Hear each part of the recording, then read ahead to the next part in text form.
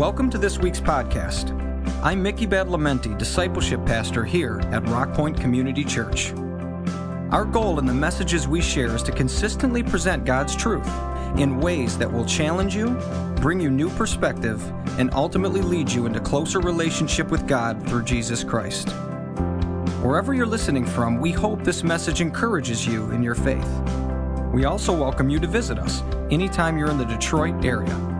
Our Sunday services are at 9 and 11 a.m. and include a full range of children's programs, as well as a ministry specifically for children with special needs. Find us on Facebook or visit our website at rockpoint.org for more information. I'm going to ask if you would stand with me for just the reading of God's Word. Reading out of Genesis chapter 2. Lord God said, "It is not good for man to be alone. I'll make a helper suitable for him." And then there's a passage or two here where he brings all the animals before man to name and see what he would name them. But for Adam, no suitable helper was found. So the Lord God caused the man to fall into a deep sleep, and while he was sleeping, he took one of the man's ribs and then closed up the place with flesh. And then the Lord God made a woman from the rib he had taken out of the man, and he brought her to the man. The man said, "This is now bone of my bones and flesh of my flesh. She'll be called woman, for she was taken out of man. That is why a man leaves his father and mother, is united to his wife, and they become one flesh." Father, I pray that you'd speak to us through your word and into our hearts through your spirit, and affecting even our minds and our very beliefs this morning in Jesus' name. Amen. You may be seated. We have been dealing with an issue entitled The Binding, and it's talking about a book that's being rebound, or a Bible in this specific case, and us as a church. And so we talked about those things that have bound us in the past, and now we're talking about things that will bind us in the future. They're items that used to be fixed and understood that are now, in this day and age, open to increased speculation or varying perspectives. And so today we're going to talk about this, and then next week as well, a little different subject related in the same way. I want to show you a brief video clip, one of my favorite Super Bowl commercials, to set up something as we go into this conversation. So just quickly, if you just throw that clip up there, very good. Hey, kids. You got to get down. Come on.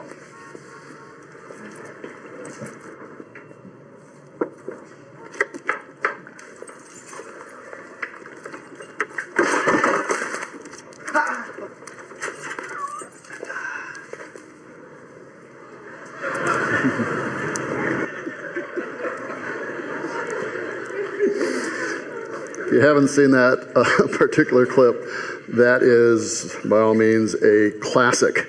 Why do I play that in starting this conversation? Is because you have been heavily indoctrinated to take the next period of conversation that we're going to have and to view it in a certain way. Depending on the level of that indoctrination, you'll not hear what I'm saying. The mere fact that we're discussing the issue of marriage as between a man and a woman immediately throws up a barrier. And so I'm asking you to be aware of that barrier, to be aware of the degree to which you've been indoctrinated, and give us fair hearing, whether it's by podcast or whether it's in the room here at this point in time. In addition to the indoctrination, there is a redefinition of what is illegal, offensive, or dangerous.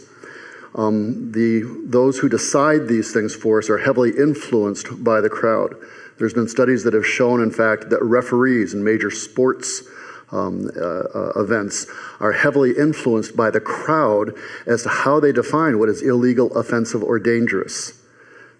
This does happen sometimes, I'm told. The people who laugh are the ones who watched the Lions on Monday night, where one of the players at a critical moment that defined the game was gripping hold of another player here, which is totally legal, but was cited and flagged for what appeared to be faces to the neck or to the hand.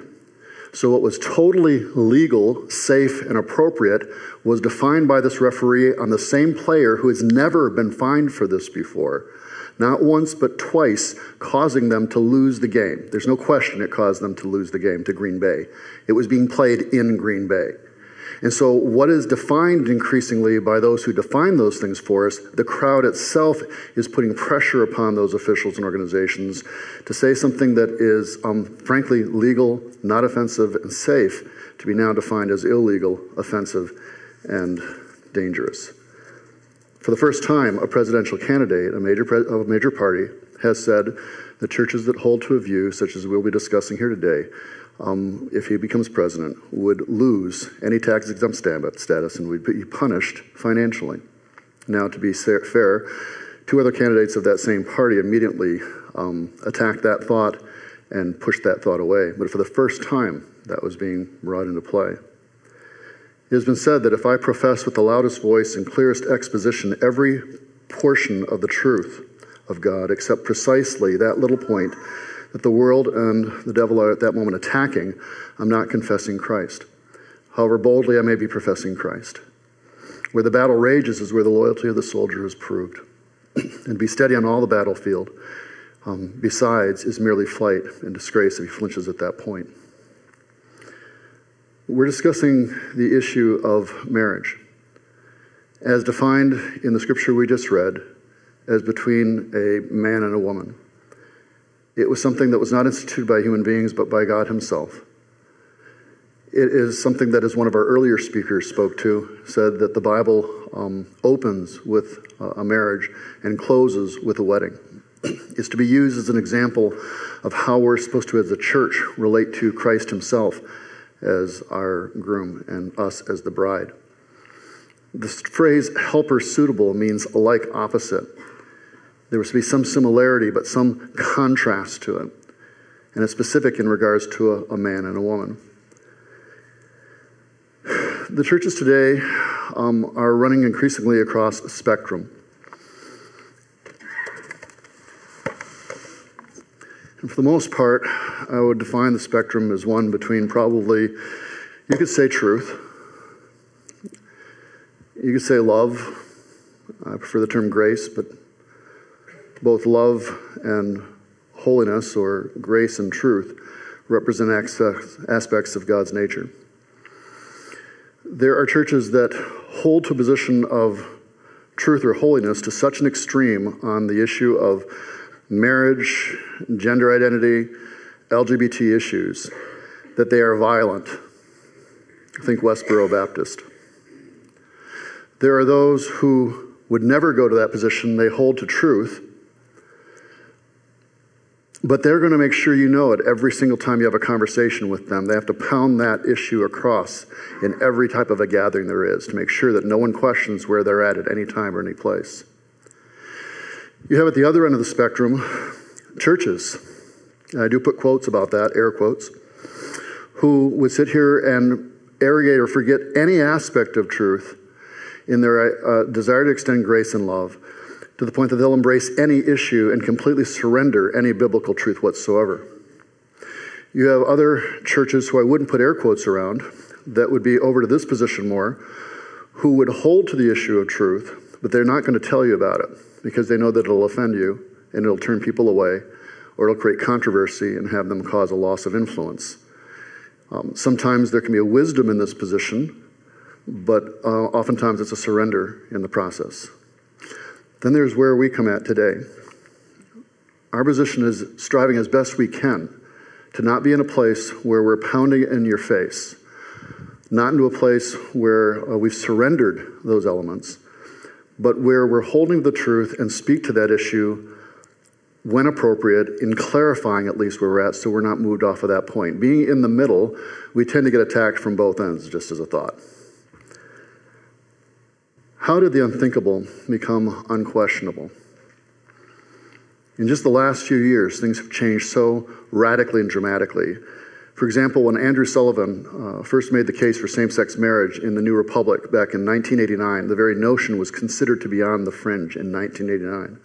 And it stayed that way for 2 decades. Then suddenly it wasn't beyond the fringe anymore.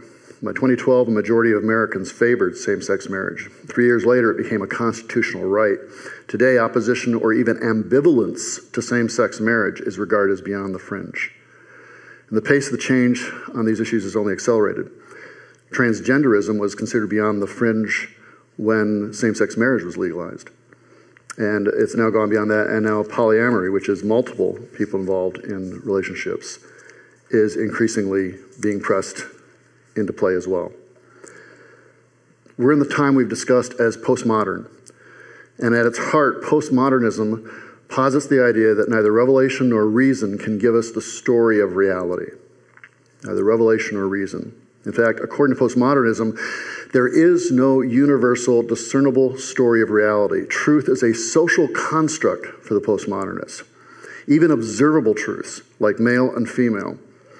External, seemingly objective facts are, to the postmodernist, clouded by our endless interpretations, which are shaped by our own experiences and cultural biases and whatever meanings we want to attach to them.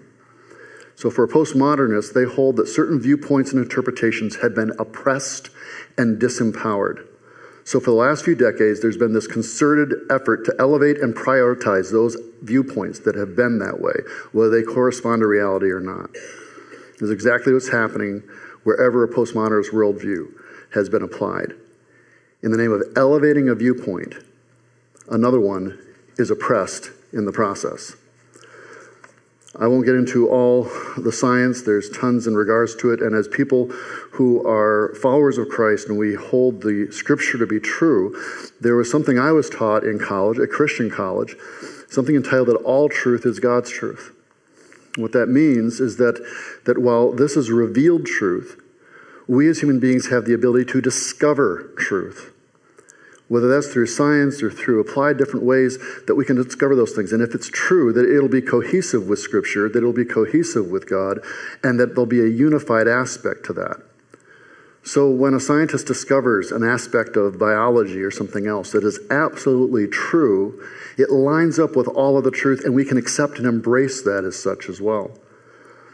There's been a lot of discussion in regards to arguments for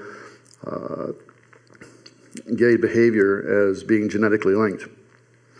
This was a series of things that was done off a study recently. There was a position offered here.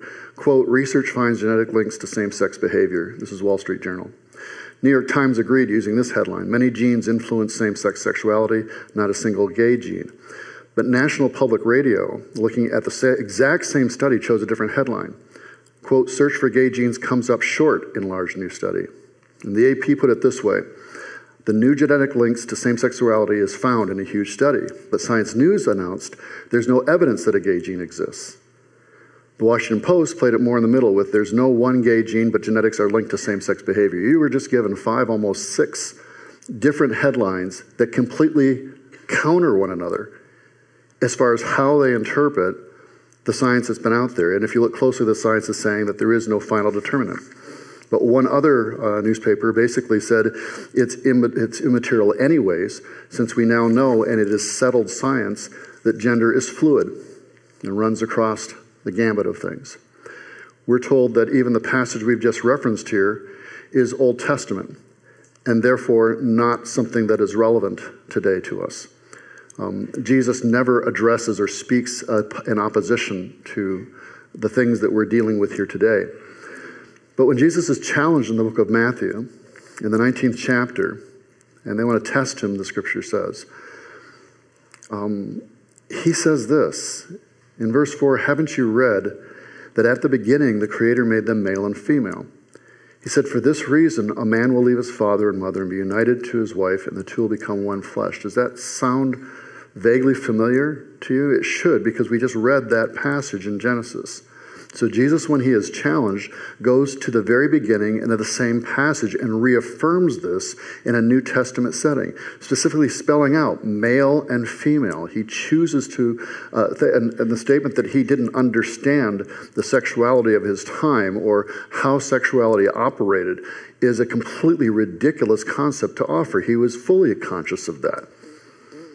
LGBT issues per se were rampant at the time of Christ and throughout the Roman and Greek world. But he spells out what marriage is supposed to be about, and specifically genders in a binary fashion of male and female. If if we're going to refute these things, it's not the matter of a narrow-minded church holding in a vicious sense to truth, or even of a church that's sitting here pounding it in someone's face. It's the matter of the words of Jesus Christ himself. They're no longer two but one flesh. What God's joined together, let no one separate. Let no one put asunder is where the actual passage that you hear sometimes in weddings. And then he talks about divorce and why did Moses allow that. He says he permitted you to divorce your wives because your hearts were hard, but it was not this way from the beginning. He goes back to the beginning, and he also lists what to me is one of the primary indicators as to why divorce happens. Because the hardening of our hearts. Because our expectations aren't met. Because we're married to a flawed individual and they're married to another flawed individual, us. And so we end up having those type of things take place. And so within this congregation, there are those of us that are divorced and remarried. There are those of us who have suffered the hurts and ills from divorce. There are those of us in this congregation who struggle with the issue of gender identity. There are those of us in this gathering who struggle with our own sexuality, whether that is homosexuality or in how we express heterosexuality. That's all part of who we are as a congregation. And we want to hold to the truth of what is, but we also want to extend grace and love in the midst of the struggle that is part of that. One passage of scripture that's come up that I wish to address just quickly is in Galatians chapter 3. This to me is a fantastic passage that is often misapplied today. There is, and part of the reason we need to touch on this is because there are individuals right now that are actively trying to change the view of the church on these issues from within the church. Let's be clear on this position of both marriage and gender. These are not just positions that were held by the church. These are positions that until these recent years were held by all societies throughout all time within the history of the planet. But somehow we have discovered something in our infinite wisdom in the last few years that completely rejects not just truth in Scripture, but everything that's been held by every society. Only two societies throughout history did not see marriage as exclusively between a man and a woman, an obscure one in Africa and a small grouping in China at one point in time. Other than that, all societies have. But there are those who are trying to change this within the church. Matthew Vines is one of those. Another one is one who's actually been on our platform here and has written some beautiful songs, but had struggles and hurts in her own past, Vicki Beeching, who has since now come out and identified in a way and has made it her goal, quote, on her website, that her vision is to help to change the church from the inside out until it affirms and blesses LGBT sexuality and equal marriage. Again, even the fact that I'm discussing this in this way, LGBT and marriage equality, the immediate assumption, because the indoctrination, because the way the referees view things today, is that to even question this is to be harsh, to be hateful, to be angry. There's nothing in my tone or within my heart today, and I don't believe in the majority of our people's hearts here, that is hateful or angry. It's a matter, though, of how is reality defined. And this issue of marriage is not just because it's a critically thing being attacked today, but because it's a basic building block of our culture and society. Of gender and its identity is a central aspect of how we understand the world around us and how we operate as people, one to another. G.K. Chesterton made the statement, fallacies do not cease to be fallacies because they become fashions. They're still fallacies or false. How many of you, I'm just curious, have ever read George Orwell's 1984? If you haven't, I would really encourage you to go out and read it. For those of you that have read it, read it again. A book that was written decades ago is amazing in its accuracy of culture and its statements upon what's happening today. I always find it humorous a little bit today. I like Apple products, but how many of you remember the 1984 Apple commercial? And it was a take on 1984, this oppressive government that controls everything and helps to even control thought. And so this woman's running against all this oppressive stuff, and she swings a hammer at the big screen that is talking about Big Brother and everything else and shatters it. And then Apple says, we're going to tell you why 1984 won't be like 1984, because they're coming out with the newest and best in this amazing computer. And they're going to shatter Big Brother, this thing that controls thought and actions and oppresses everyone. I like Apple. I've got an Apple phone. But if there's anyone that's most like Big Brother today, it would probably be Apple. In this scenario that Orwell writes about, there are various ministries that address this, and it's in a theoretical place called Oceana, which was basically a stand-in for England. There's something called the Ministry of Love. We hear that phrase a lot today, about how even taking a stance such as we're talking about here today is not loving. And the very word of what that means has become morphed and messed up. And Orwell addresses that here as this: the ministry of love serves as Oceana's interior ministry. That's what it was called. It enforces loyalty to Big Brother through fear, buttressed through a massive apparatus of security and repression, as well as systematic brainwashing.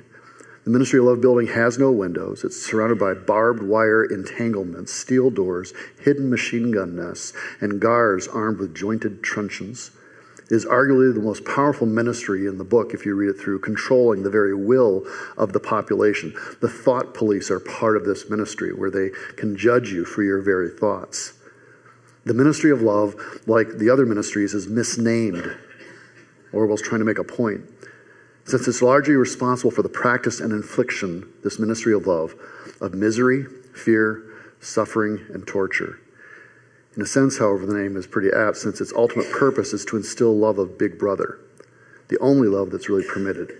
This narrowing a specific view that you love that, anything else is not permitted, and the hero in the story is ultimately required to betray his own lover, and to instead have love for Big Brother, and it breaks him in the end and destroys him.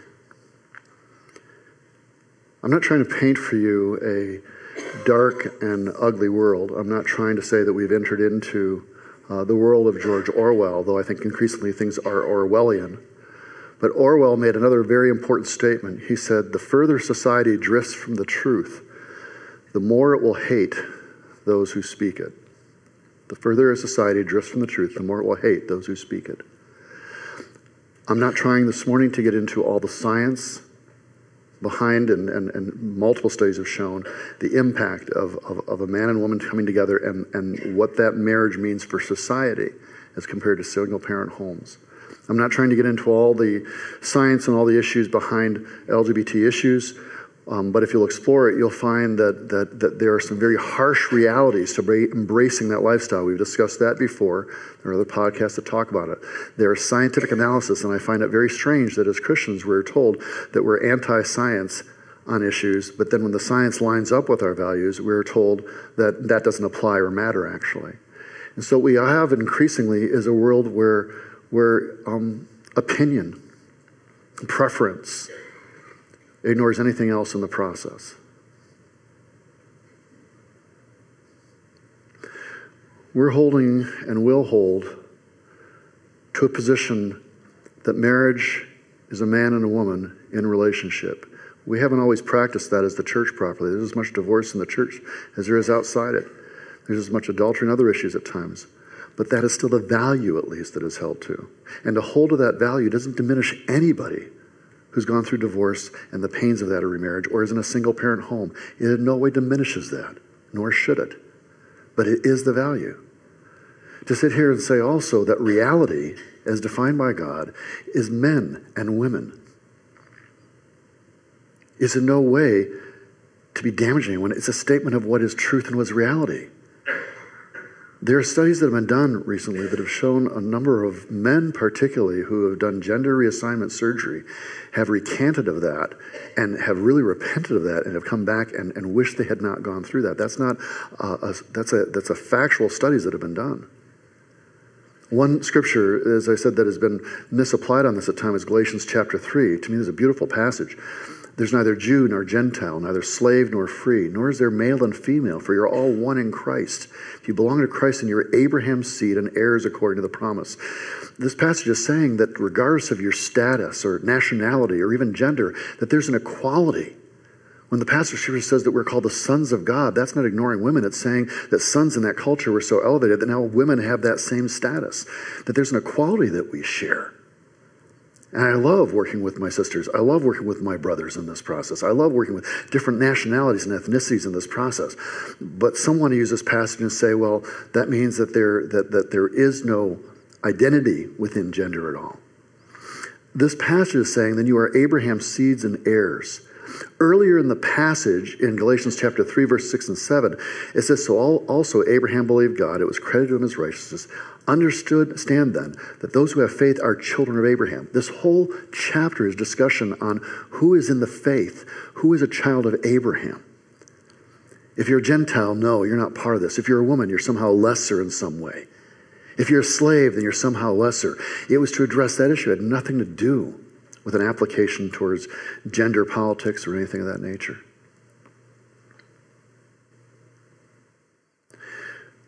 We've changed what is truth increasingly in this society.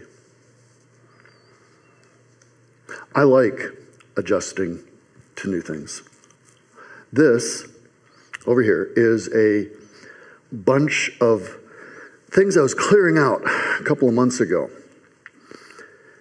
And there's something that some of you are going to view the same as you would if you came across a dinosaur track. These are what are called VHS tapes, also called videotapes. And they're actual tape. And you'd put them in a machine and you could play these back. It was some of the early stuff of video playback. And I put all these together because I'm realizing I haven't played a VHS. I don't even want to ask any of you when the last time it was. I'd be afraid that if you answered that we'd all just look at you as some kind of troglodyte. I don't recall last time I played any of these. And I'm realizing I'm never going to play a VHS tape again. Ever. In fact, I've got DVDs, and at some point in time, I'm probably going to be getting rid of those because now that's moved to the new format of DVD, which is clearer, better, sharper. But I don't recall last time I played a DVD. Anybody here have got Netflix? We pull things down digitally now. So the formats change. That's okay. I'm still going to watch It's a Wonderful Life because It's a Wonderful Life is really wonderful, okay? It's pretty good. I've got Henry V. I'll still look for that. I'll still go searching for Bobby Fischer. The Man of La Mancha still has a place in my heart and mind. The entire book of Matthew. I go through a dozen different ones that are here. Ooh, the Fellowship of the Ring.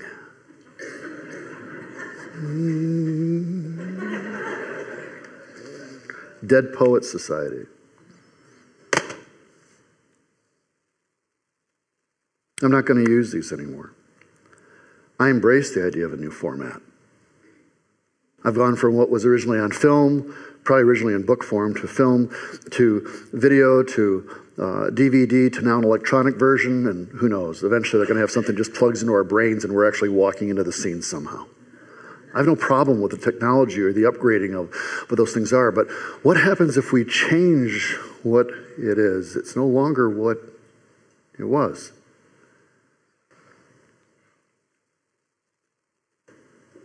It becomes something else, and that's okay. There's actually one or two books that the movies are nothing like the original books. Princess Bride, one of my favorite. Go back and read the book. You'll be weirded out. It's a completely different animal. The Natural with Robert Redford. Love the movie. Book is kind of dark. I can love those new impressions, but it's not what the author intended, and it changes what it actually was supposed to be. One of the first early big-time shows I saw as a kid was The Wizard of Oz. As a child, I saw this. It was probably one of the premier productions on television, so whatever that was offered. Flying monkeys to this day creep me out. okay? They messed with my nightmares for long. I mean, that was just the weirdest thing of evil I could think of, these flying monkeys, and they're going to come along and get you. And I had horrible nightmares about those things. I hated that aspect of it.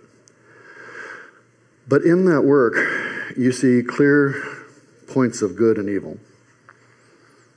It was meant to be that way. I haven't seen it. Renee went and watched I didn't have the opportunity to, with a friend, the Broadway play Wicked.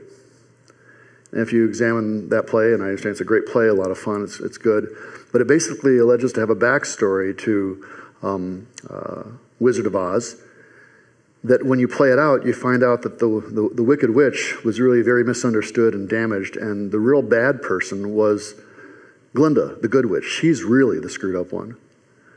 And it completely changes your perspective of the Wizard of Oz entirely. The same thing with Sleeping Beauty. That was always the classic. You know, there's a wicked witch in there and there's Sleeping Beauty. For now, it's Maleficent. And she's misunderstood. We can change the medium. We can change the approach of our messaging. But we can't and dare not change the truth of what is present, not just in Scripture, but what we know also, even from science and nature itself. The ultimate measure of a man is not where he stands in moments of comfort and convenience, but where he stands at times of challenge and controversy. The true neighbor will risk his or her position, his or her prestige, and even his or her life for the welfare of others. And we do no one proper service when we twist the truth because of the change in mentality in society. We do no one service with that. The referees will continue to call what we discussed here today offensive, eventually possibly illegal, certainly hurtful in their eyes. And so this morning, I would offer two scriptures as we close this. For those of you who are endeavoring to hold to these values of truth, that you would not surrender them, that you would not, though, go so hard as to be vicious and vindictive in what you do, or even to sit here and have to pound it constantly in someone's face. But by no means go to the point where you surrender those values and convince yourself that's right, or to go silent at a time when you're being asked directly what you believe on it. And instead to join us in this place that stands in Scripture, that stands in truth, that says, here's what the truth is, but we also want to express that in grace. We don't want to put up walls. We do want to put up bridges. But any bridge you ever see at any place and any time, you're going to find starts from a very firm foundation on one piece of land where they drill down to bedrock. And after they've drilled down to bedrock and they put down a strong foundation, then they begin to build that bridge. If you do anything other than that, you're not building a bridge that's going to last. You're building something on air. So for those who are holding to this value, I offer this scripture, one of my favorites. 2 Corinthians chapter 4, verses 8 through 9. We are hard pressed on every side, but not crushed. We're perplexed. We don't understand these things all the time. But not in despair. We may be in fact persecuted, but never abandoned. Possibly even struck down, but not destroyed. Hold to those issues with grace and with truth. Apply understanding to it. Research, read, examine those things. For those of you who are in the midst of the pains of this discussion, that it's very real to you, that you're dealing with relatives, friends, children, partners who struggle with the issue of gender, who struggle with the issue of how they express their sexuality. All these are part and parcel of our fellowship here. For you that have to deal with that, we want to stand with you and will continue. as one phone call I took not too long ago, where someone called me and a woman asked and said, my wife and I and our children are looking for a church. We want to know, will we be welcomed, and are you affirming? And I had to say to her as kindly as I could, you would be more than welcome. And I hope that is true. We are not affirming any more than we're affirming of a lot of other issues that Scripture warns us in regards to. I didn't go into that detail, but I just said we're not affirming. But you would be welcome. So for those processing this, I offer you Romans chapter 8, verse 38. That in the midst of whatever you're having to deal with, whether it's a family member, whether it's a partner, whether it's yourself, to remember what Paul said. For I'm convinced that neither death nor life, neither angels nor demons, neither the present nor the future, nor any powers, neither height nor depth, nor anything else in all creation will be able to separate us from the love of God that is in Christ Jesus our Lord. That as you continue to press in on these issues, to educate yourself both with Scripture in context, as well as truly getting the differing views of science that are present, that even in the midst of that God would give you some degree of quietness, of encouragement, and even ultimately peace. Father, right now I ask that you'd encourage those who are followers of yours, that we would continue to build bridges and not walls, but that those bridges would be having a solid foundation, and that we would not reject or move away from that foundation. That we wouldn't feel the need to constantly pound our chest about it, but neither would we stay silent when asked or when the moment comes. I pray, Father, for those who are struggling in marriages today, that as men and women come together, they're sometimes more opposite than like.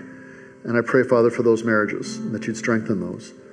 I pray, Father, for those who struggle with gender identity, whether within themselves or within their family, God, that your grace and your peace would somehow work its way into the midst of that, even as they hold firm, that still your grace and your peace would work into that.